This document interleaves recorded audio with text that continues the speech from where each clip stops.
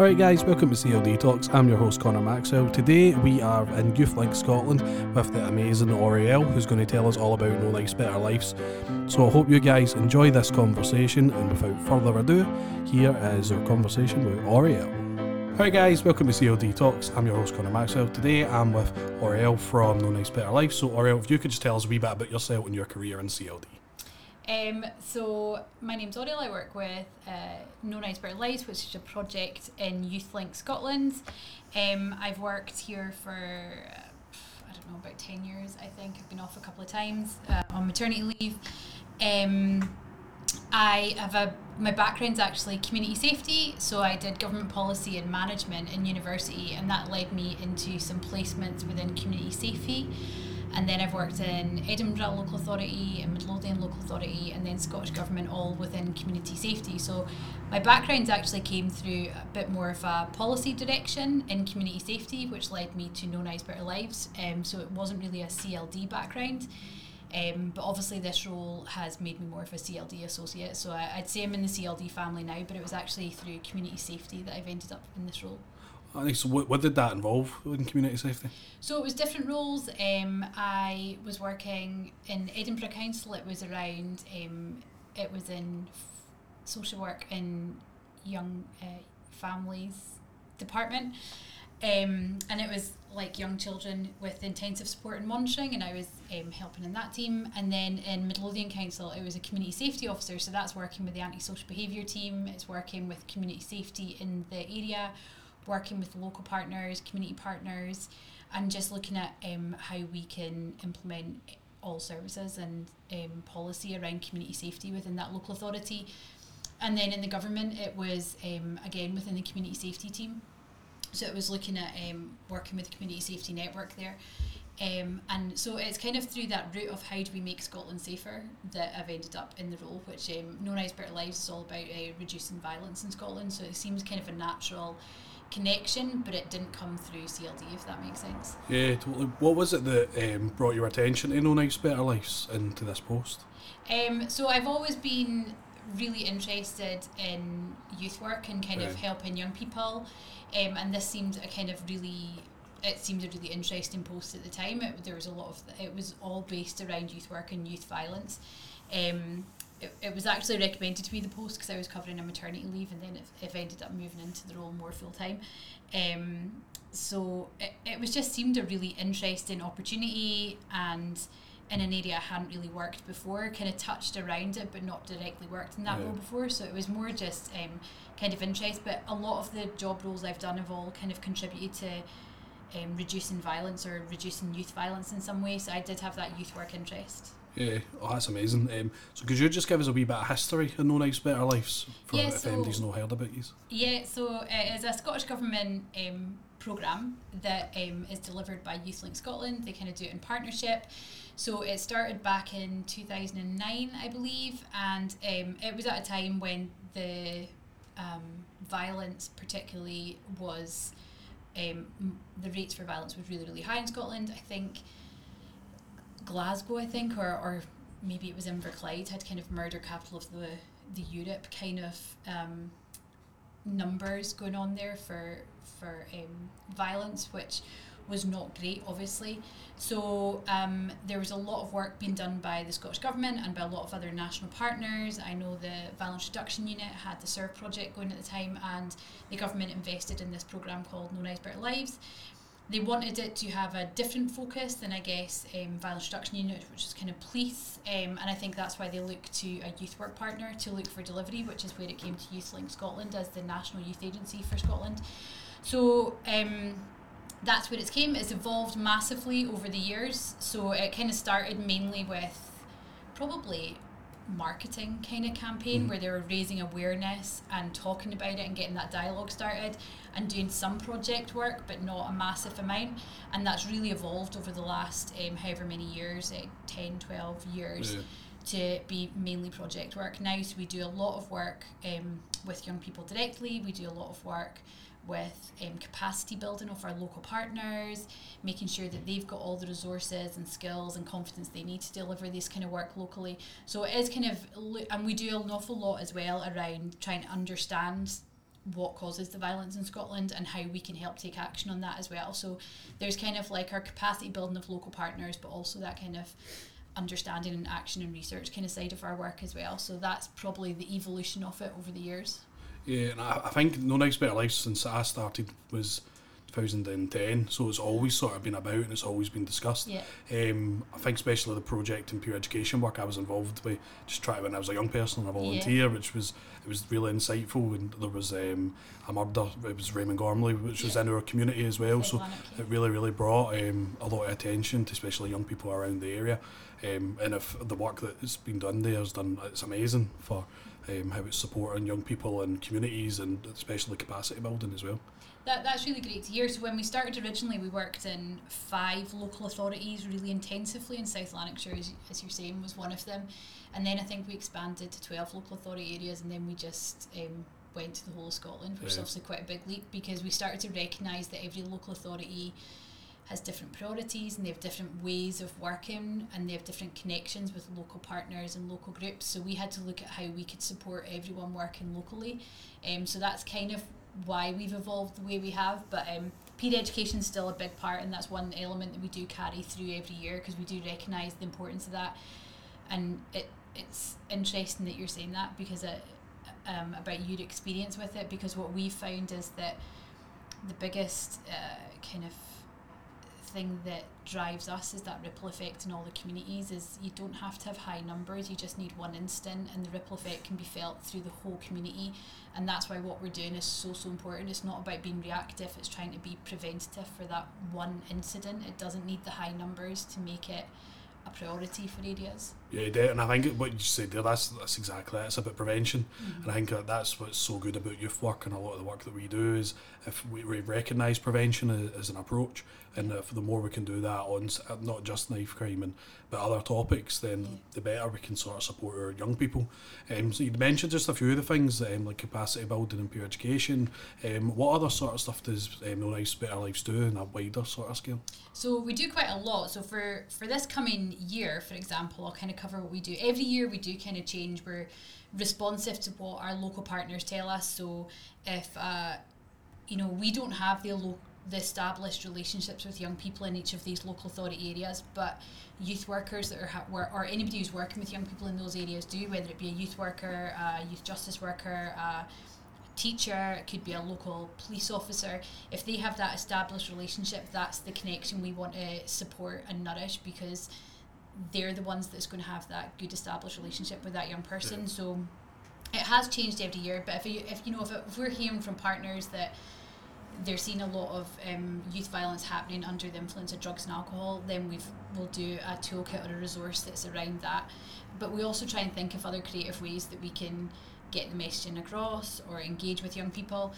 So for the coming year, we have a couple of video games coming. So we have one that's called Nae Danger, which is an interactive game which can play up to 50 young people at a time, and it's a kind of choose your own adventure interactive game where the young people play along. It's really had a great response so far. It was developed with an amazing group of young people from Youth Just Us, who are justice experienced, and they helped us shape the storyline of the game, and then also recorded some of the voices which was just awesome. We've also got a virtual reality game coming out. Obviously you can only use that in much smaller groups, so we're thinking that's a much more intensive support resource, so that'll probably be used in much smaller groups, or if youth groups have a headset they can use it, and there's a supporting workshop that goes with that. And these are just to help get across key messages, but also just open up that conversation for young people. Try and go to where young people might find it fun and engaging, i.e. a game. We've got peer education, that's always evolving and something that we're trying to support and look at how we can support it in areas. We have loads of training, all our workforce development training, so it's free to practitioners across the area. We have lots of different toolkits, but we could also tailor the support for an area. So if a youth worker in any area in Scotland came up and said, oh, we'd like training, and we have 10 of our other partners in the area that could do the training, we could do a bespoke training for them and help make sure it's tailored to the needs. We have a community of practice, which is kind of like a network for our partners as well, so they can come together, they can share good practice, they can hear what's going on in the area, they can make connections with other partners as well, which I think is really important to help build capacity for local partners. What other kind of projects do we have? We have a new website which just launched last week. It's updated and hopefully a lot clearer with signposting to support and key information for young people, but also practitioners or anybody that works with young people, and lots of help numbers on there as well, because young people don't always like reporting or asking for help, or they don't always feel confident, and we hope to have included all that on there for them as well. We have a really great project called Positive Masculinity, which we'd done last year, which is really a big research, and last year was a massive research project, and we did a survey out with young people, which we had I think over 1,000 responses to, which was just amazing. Yeah, totally amazing. And it was around looking at what are the experiences of boys and young men in Scotland like as practitioners, and we make these assumptions about what we think impacts them and what we think contributes towards this, what was called toxic masculinity kind of traits that we know is a big driver behind violence. So we wanted to actually find out what is that, what does it look like, how does it feel for our young people in Scotland, what are their views on it. So we did a massive bit of research, and then this year we're moving into the second phase of the positive masculinity and looking at how we can take what they've told us and how we can use that in a way that could support our practitioners and young people across Scotland. So that'll be coming out this year, which will be really exciting. We are also setting up a youth involvement group, and it's the first time we're going to be doing this, where it's going to be a group of young people that they can help give us help us kind of shape what we're going to be doing over the next year, and have much more young people's voices included in what we do, because we totally recognise that as a youth work approach, we want young people to be part of that solution. We want their voices to be heard. We want them to be helping shaping that, and we think that's so important for us to help build our understanding of the drivers and the consequences, or what they need to be hearing as well. And they're living in the community, so they're the ones that can give us what's needed at the time. Exactly. They're the ones that are living it. And even if we grew up in those communities years ago like you did, I bet a young person's experience now is very different from what your experience was back then. So we need to be making sure we're including the voice of young people. So we've got this youth involvement group, we've got restorative practices, which is something that's much more for practitioners, and looking at how they can include restorative practices in their day-to-day work, which we feel is like really essential, is to start including that an awful lot more. So what does that mean, restorative practice? So restorative practices is starting looking at instead of just being saying you've done something wrong, we're kind of like, well, let's look at what's happened here. Let's bring all the parties together to hear all the voices, including the community, of how people felt, how they've been affected, what their viewpoint on this situation. It's bringing in, making sure everyone's voices are heard. So bringing in stuff like a bit of restorative circles a little bit more, where you can go around and check in with everybody and see how they're feeling, make sure everybody has a chance to speak. Much more making sure everyone's voices are heard. And so instead of it being kind of like pointing the fingers, if it's been like you've done this, you've done that, it's actually taking time to see if we can find a restorative way to move past that, to resolve that, to make sure everyone's voices are heard, but in a really supportive kind of way, which I think a lot of youth workers probably do this approach anyway, but there is kind of like certain habits they can get into the habit of doing, like a kind of circle approach, or looking at how we can bring restorative practices into that all the time. I know Community Justice Scotland do a lot of actual restorative justice, but this is more community practice, restorative practices, just how you could bring that into everyday practices as a youth worker or somebody that works with young people. I think it's really important that the differences there, especially if we're working with young people and there's challenging behaviour, that it is that fuller conversation, so people can understand what's went wrong and what's happened, is there consequences, but so everybody's there included, which is so important, rather than that just don't do that or that's out of order. It's a fuller process, so that hopefully then can improve in whatever that situation is. And bringing in other elements, so sometimes it might be bringing in elements from the community, depending on what situation's happened. It could be bringing in other people to help everyone have a full understanding of what's going on, so we can really have a true restorative approach to something instead of it just being just because I said so, don't do it kind of totally. approach. Brilliant. And we've got a really exciting new project that we haven't fully finished a name on it, but it is looking at, we're going to be training up, at the moment it's kind of an insights to well-being it's called, but it's helping young people understand their well-being and the resilience that they have inside of them so that they can better regulate their responses, their emotions and their mental well-being in situations, which I think is going to be massive. And that is something that kind of came out of the positive masculinity research we did, that young people don't always feel that they have all the information they need and support they need around that emotional development.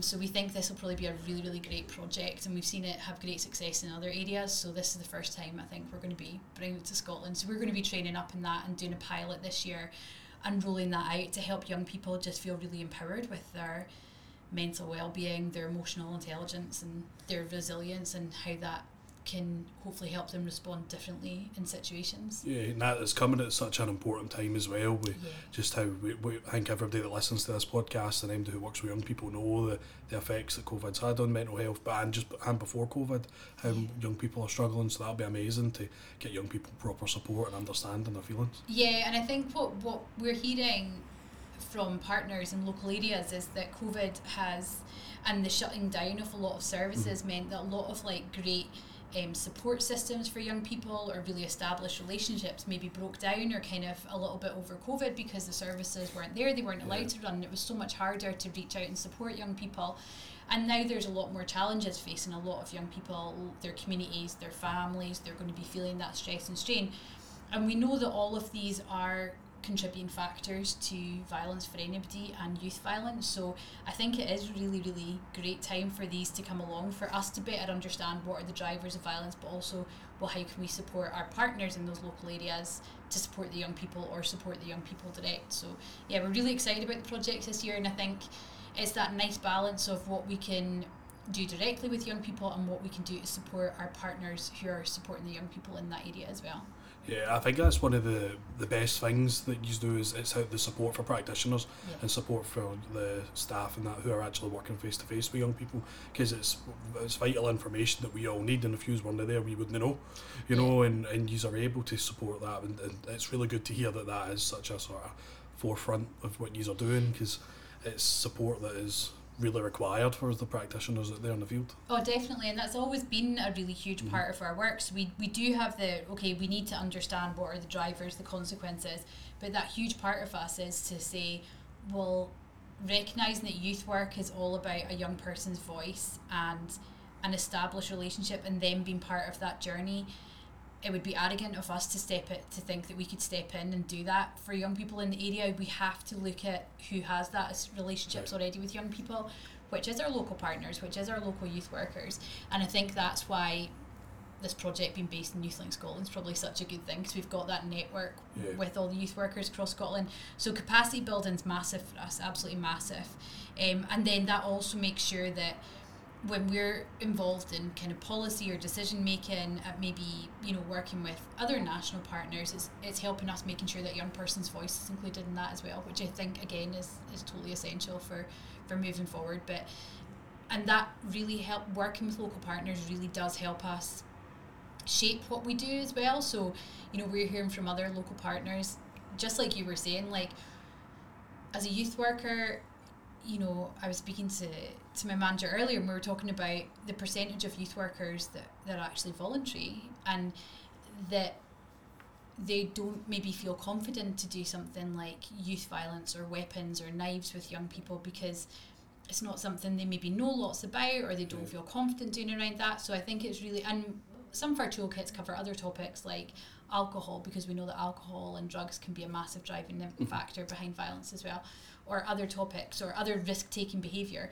So it's really important for us to make sure that we can have those local partners feeling as confident as possible to have these discussions with young people, to feel that they have all the resources and the toolkits they need. And if they're saying something like, well, we don't know how to explain mental health well-being or emotional intelligence to young people, because it's not something that we're always taught either. So it's then us going, okay, well, how could we then, what do we need to do to be able to support you doing that? And that helps us know what we need to be delivering, what we need to be creating to support the local partners as well. Yeah, and I think it shows, and it's just, I suppose, a credit to what you are doing in YouthLink that you are actively listening to young people and practitioners to shape what you are doing. It's not a case that, this is what we think and we're going to go and run away with it. It's you are doing that the right way, and it's finding out what it is that is needed, and then you are plugging in that gap to make sure that then you're supporting young people and practitioners. Yeah, and I think there's some projects that we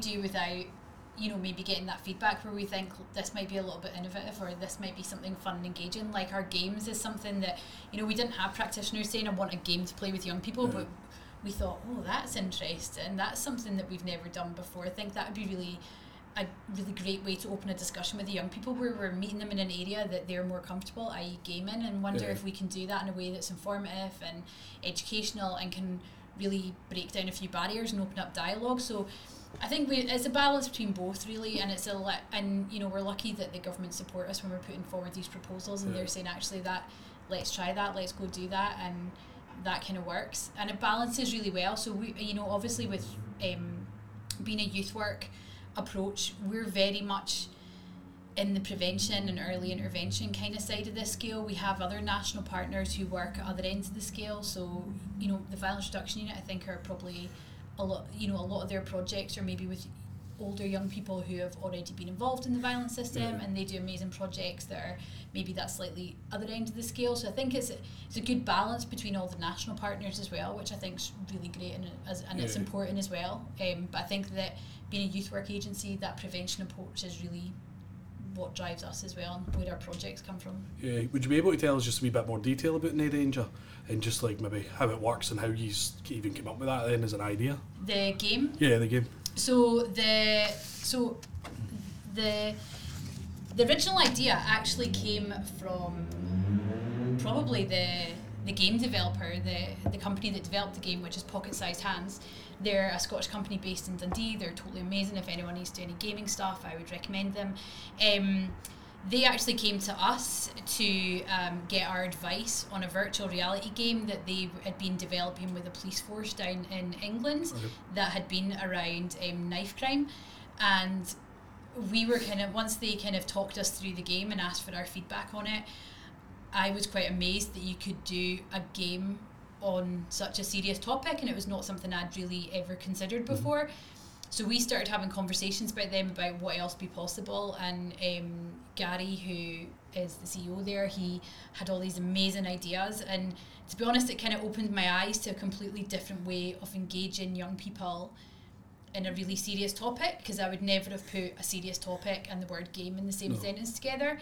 And that's just because I'm probably not a massive gamer, but it really opened my eyes to a whole different way of engaging young people, and I thought, wow, that's awesome, and I think that would be really, really interesting and really different, and it would probably, especially when we've moved into virtual reality as well, it's maybe something that not a lot of young people have readily access to either, so I thought it would be, again, a really engaging way of kind of opening up a conversation with young people and just getting them thinking in a really different way. And the No Danger aspect of it, so we do have a No Danger kind of booklet that we have, which we'd already created, which is all around a young person's, the bystander approach, and how a young person can safely intervene if they think a friend's in trouble, and it gives them 5 different ways in which they can talk about it. Do something, we call it the 5 Ds, which is direct, distract, delegate, document, and delay. The booklet was there, and it was to help be a little bit of a guide to help them if they think a pal's in trouble. It's not always just you have to tell somebody, it's not just that you have to report. It was trying to empower them with other ways that they could help their friend, or even help themselves if they were concerned about being pressured into situations. So we kind of had that there, and we thought that was a really great resource, and we thought, I wonder if we could use that key learnings from that and the 5 Ds and put it into a game. So that it was kind of a connection between the two, and they came together really, really well, and the game designers were able to develop it into this really fun kind of interactive, you choose your own adventure. There's lots of mini games where at different points young people can choose which direction the game takes. And it's always fun because young people are always going to take the direction which they think's the bad option, just because it's quite fun, and if there's a big group he is playing, it's more fun like doing it like that. So, but it's great because we're even, no matter what direction the game takes, you're still able to get the key messaging across. So that's kind of how the game developed, and we've managed to, when we initially proposed it, it was thinking that we were going to be out delivering it in classrooms, which COVID had totally different ideas. But luckily we were able to look at a way we could actually deliver it online as well via Teams or Zoom or whatever else. So it's actually opened up the flexibility of the game, which I think has actually been a really positive thing. So that's been great. So the training's kind of rolled out. It's been a bit slow at times, but I think it's because with the schools shutting down, a lot of youth workers and a lot of people that support young people were just doing whatever they could to keep that connection, support that young person, and they didn't really have time to plan out sessions the way they used to.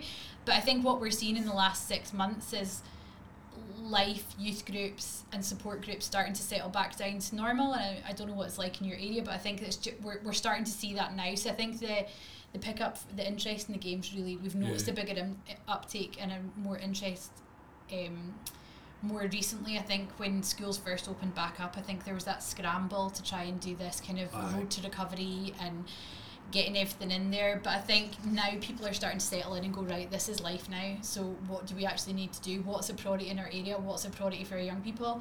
And I think a lot of people, if I'm honest, are recognising that their young people have maybe been hanging out in the streets an awful lot more because, or outside, or because there was nothing there. Because there was nothing else there, nothing was open for them, and maybe not all youth groups or youth centres or that have survived it as well, so that they are starting to notice there's been a change in relationships, and it's trying to re-establish them and getting that back up and running. Now we've noticed a lot more inquiries. I think it is starting to become more of a concern again for areas and how they can support young people. Ours has definitely been that. We've been on the COVID road to recovery, and we've been trying. It's been very much focused on getting people so they're not isolated, how are they feeling, mental health, and a lot of the other stuff that we would traditionally put in our programmes just hasn't really happened, because it is all about that coming back together, and how are we now in society, how are we living with COVID, what's happened in their lives if they've lost family members, and it's been a lot of that sort of work. So a lot of the other stuff has not really been a focus to us or a priority, because it's not been really there. So we're totally in line with that, and it's only really the last, I'd say maybe month, maybe 2 months, where we've really been looking at going, right, so we feel like now we're past this, so what now do they need? We need to start focusing again on actually what are the issues that young people are facing, like they were facing before we all went up the road and before all that happened. So we are in that position where we're looking at going for August for school groups starting back up, and especially we've got our gender-based groups and loads of other groups. It's really going back into that. What support do you need that isn't isolation and COVID recovery focused, because that's been our gig really for the last 2 years. I totally appreciate that, and we altered what we did over lockdown as well. So we actually put out a couple of new resources, which was how you could do youth work and how you support young people maybe at a distancing, how you can do it kind of more street-based work if youth groups weren't open. So we did we kind of edited or put new resources out to try and support youth workers through that kind of times as well, recognising that as well. And I think what we've done is we've listened to a lot of our partners, because exactly as you're saying, they were saying this isn't our priority, this is our focus right now. So even our community of network events that were online, the topics were very much like, right, what's relevant for you right now in your area, because there's no point in us talking about these big projects you're not going to use them for a year and a half, because that's not where your head's at, and that's not where your young people are at either. And obviously that then influences what projects we're doing this year, like looking at our Insights to Wellbeing course, and I think that's going to be something that a lot of partners are going to be really interested in, because they want to support their young people, but I don't think they feel confident to do that, and this is going to be about how we can empower them to support them better as well. I'm really looking forward to that, because one of the conversations we've had is, it's like, and you know, it's, I don't even think it's a bad thing to even say, but it's recognising that staff feel de-skilled and they don't feel confident and comfortable at the moment, because they spent a long time on Zoom, and we spent a long time on React sort of work that way, where we've sort of forgot that side of things. So hope my team don't mind me saying we've had the conversations, but it's reality, that we have been feeling that. So a new resource like that coming out will massively help us, because it can help us get upskilled so that we are comfortable and confident to really have the conversations that maybe no everybody now is, because it's been challenging and hard, and we've had to try and do a whole new job, really. Oh, of course. I don't think anyone's come out of COVID unscathed. I think everyone's resilience has been tested to the max. I think everyone's nervous system at some point or another has been on absolute high alert, and I think it's changed everyone. I think it really has, and having to work in different ways, having to support our young people, and then the pressure we felt to support the young people in our area. So that, it's completely, I think that's really recognisable. So I think it's I think this programme, the new projects coming out will just fit in perfectly with that. So it'll help the practitioners, probably even going through the training, they'll recognise a lot in themselves and probably hopefully feel a lot more empowered with their own emotional intelligence, their resilience and their well-being.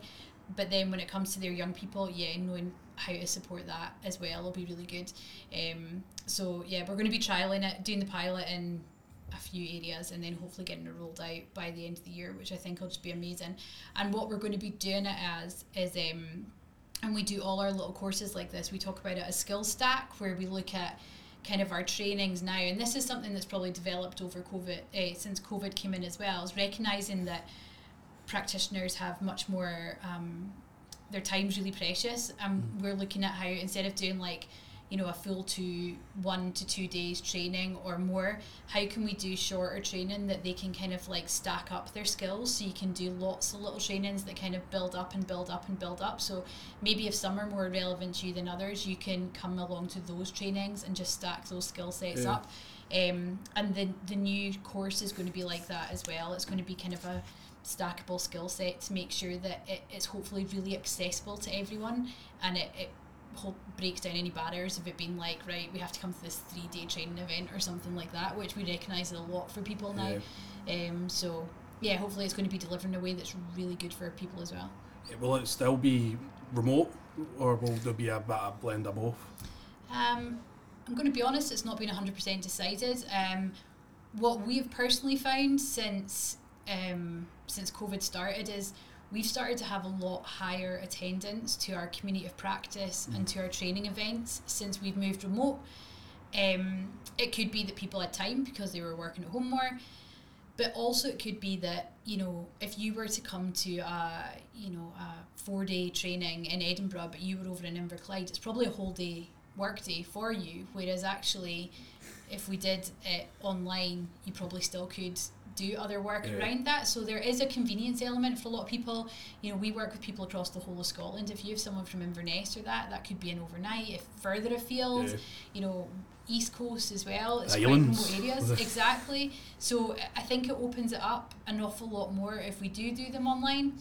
But I know that connection and the presence is obviously massive, and as youth workers we know this, I don't need to say this to anybody. So there might be an element of both, but it's not been 100% decided. To be honest, it might be a trial year and say, right, we'll do some and see what the uptake is. But what we did find is that, our network events were massively attended, and so was the training. And I wonder if it was just that accessibility for people was there, and it was a lot easier. And cost down as well. Everyone's, all councils and charities and youth work groups are, limited budgets now on this COVID recovery. So keeping the cost down for people is obviously a little bit, if there's no travel or anything, it can be a little bit easier as well. Yeah, totally. And I think I'm I like online, then I don't like online, and then I love in person, and it's the same as even doing the podcasts. We do some of the podcasts in person, like we are now, some of them that we're doing online, and it just depends really. You can still get the same outcomes out of it, but it's nice sometimes just going to see people. Yeah, I think for working with young people, I think everyone recognises that working in person with a young person so much easier. But sometimes training, it depends a lot of the new training is the Insights to Wellbeing, or whatever we end up calling it. Sorry, it's not maybe the final name for it. Is a lot of interactive. So it's not just sitting talking. So it might be easier in person. So I guess just watch the space. We'll see how it turns out after the pilots. That's it. So then, in terms of the toolkits and resources, how do practitioners get to access that, and sort of what sort of trainings also out there for them? Great question, Connor. Everything is free to access on our website. It's free. You can access this from anywhere in the world. It's free online. Everything is accessible. So if you go onto the new website, which is www.knownicebetterlives.com, there's a resources section right at the top, and you can go in there and there's everything. So all the toolkits are the PDF kind of toolkits of activities and discussion points and kind of ways that you can engage with young people. Building a program as a one-off session or a longer program if you're a youth worker are in there. We have a number of short films in there as well, which you can use with your young people. Some of them are we found the films really engaging. Yeah. So we have the kids really like them, and we've used them before. Oh, brilliant. That's great to hear. So we have like a couple of older ones that, you know, are just more like an embalmer or paramedic talking, but then we have one called Mark's Story, which is kind of taking that metaphor of the ripple effect and seeing how one instant can affect so many people. We do also have other ones that are in the dark, which is kind of like somebody like speaking some of the true facts of knife crime. And you know, you can use them as a youth worker. You can use them in so many different ways. They can just be something fun and engaging. They can open up dialogue. They can just start that conversation with young people. And I think it's a good thing to have different modes of materials to work with young people. The No Danger game is on there. We will have soon up a training video that goes with it. At the moment in the trainings you can come along to live, but we're going to have a training video up that if you want a refresher or just want to watch it yourself about how to play the game, it's all going to be there. Brilliant. As well. The virtual reality game isn't launched yet. We're hoping to launch it in the next month or so, and we're going to push it to the Open App Store so that if you have a VR headset in your youth group, then you'll be able to access it through the App Store. We just got I think 65 Oculuses. Wow. So we have, which we're really looking forward to using. So cool. We've just distributed them across like all the centres and a couple of projects. So brilliant. That'll be amazing to try that out. That will be amazing. So yeah, I didn't realise we knew a few youth groups had them. I didn't realise people were kind of going all in for them. So that'll be really great that we can maybe push that and maybe do a little bit of training on the support and workshop, because you can only use it in small numbers. We always envisaged it that like some could play the game and then some could have this like kind of discussion workshop and then swap over. So we'll maybe do some training for you partners around that as well. We also have a load of stock images on there that are free to download, because a big part of what we do is that reassurance message to young people that although you might know it's in your community, it's not common that every young person carries a knife, and we don't like adding to the fear of crime or the misconception that it's all young people in a hoodie down a dark alley with a massive machete kind of thing. So we did a project a couple of years ago with young people where they helped us come up with a bank of stock images that they felt better represented the true emotion behind knife crime, and they're all there, and we encourage anybody who's doing any articles, blogs, newspapers or anything to use those stock images instead of the ones that the press desks use all the time as well. So the stock images are on there, and they're great, they're really good for using. And any events that we run, like our free training that we run regularly, our community practice events, everything like that, is any guest speakers where we have a webinar or anything, all of them are on the website as well, so free to access. That's amazing. Is there anything that I've maybe not asked, or anything you'd like to add that we've not maybe covered? I don't think so. I would say we recognise that all the good work that we do is totally reliant on local partners and the local established relationships. So we don't try and claim that we're the ones that are having a massive impact on any national statistics. We're all part of that, working together towards that. And I think for us it's just really recognising that youth work is such a vital part of that approach towards getting the statistics around violence and reducing and preventing youth violence. And that partnership work is key, but also not to get complacent. Like, prevention doesn't need high instance for us. That the whole point of prevention work is that we're always there to have that, and I think that's really important for us, is to continue doing that good work, and that people don't get complacent and think, oh well, stats have come down, we don't need to do that anymore. The stats have come down because we're doing the prevention, so exactly. we need to keep doing the prevention. I know, but how many times have we seen that in the past? Totally. I guess for us it's that don't get complacent. And I guess from a personal point of view, this is a CLD podcast, and I think for me it's just saying that I'm kind of like into the CLD through a community safety policy background. I don't think I think there's many ways that you can end up in a CLD role, and I think that's a kind of nice point to point out as well, is you don't always need to have a CLD qualification to end up in a role that really supports youth work in CLD, and there's many routes to get to kind of where we are here, and I think that's kind of, CLD's been much broader than you think it is. I think that was something for me coming into a role, is that it's so much broader and there's so many different routes that you can get into a role like this as well. So yeah. But you sort of just answered it a wee bit, like my last question, but I'll ask it anyway in case there's anywhere else you want to sort of go away. So we always put this at the end of every podcast. So what advice would you give to someone who's looking to start a career in CLD? Don't be put off thinking you have to have a CLD qualification, I would say, to get into a CLD role. Or a job that you think's a CLD role is what I mean. I think there's many different routes. I think if you have to be, I assume, you know, in my opinion, probably quite passionate. There's a lot of people you work with, you know, it's a lot of difficult jobs sometimes, or difficult circumstances, and I think you have to be quite passionate about like youth work or children's rights or whatever your CLD role is. But I think it's always a lot broader than you think. Yeah. And I think nearly everybody that works in any kind of CLD role, I think knowing that you're contributing to making from a difference, I think is really rewarding. And I think there's so many different ways you can get into that. Like I came through a bit of a policy route as opposed to being CLD qualification or youth worker and coming up that route. So I think there's loads of different ways you can get there. It's broader than you think, and I think it's quite a rewarding role to be in. Amazing. Cool. Well, thank you very much for spending this like about an hour-ish or whatever it is with us. Social media, where can people get yous? No Knives Better Lives on Facebook, on Instagram, on Twitter, and our website as well. It's got all the channels on it there, and we do have a YouTube channel which being No Knives Better Lives as well.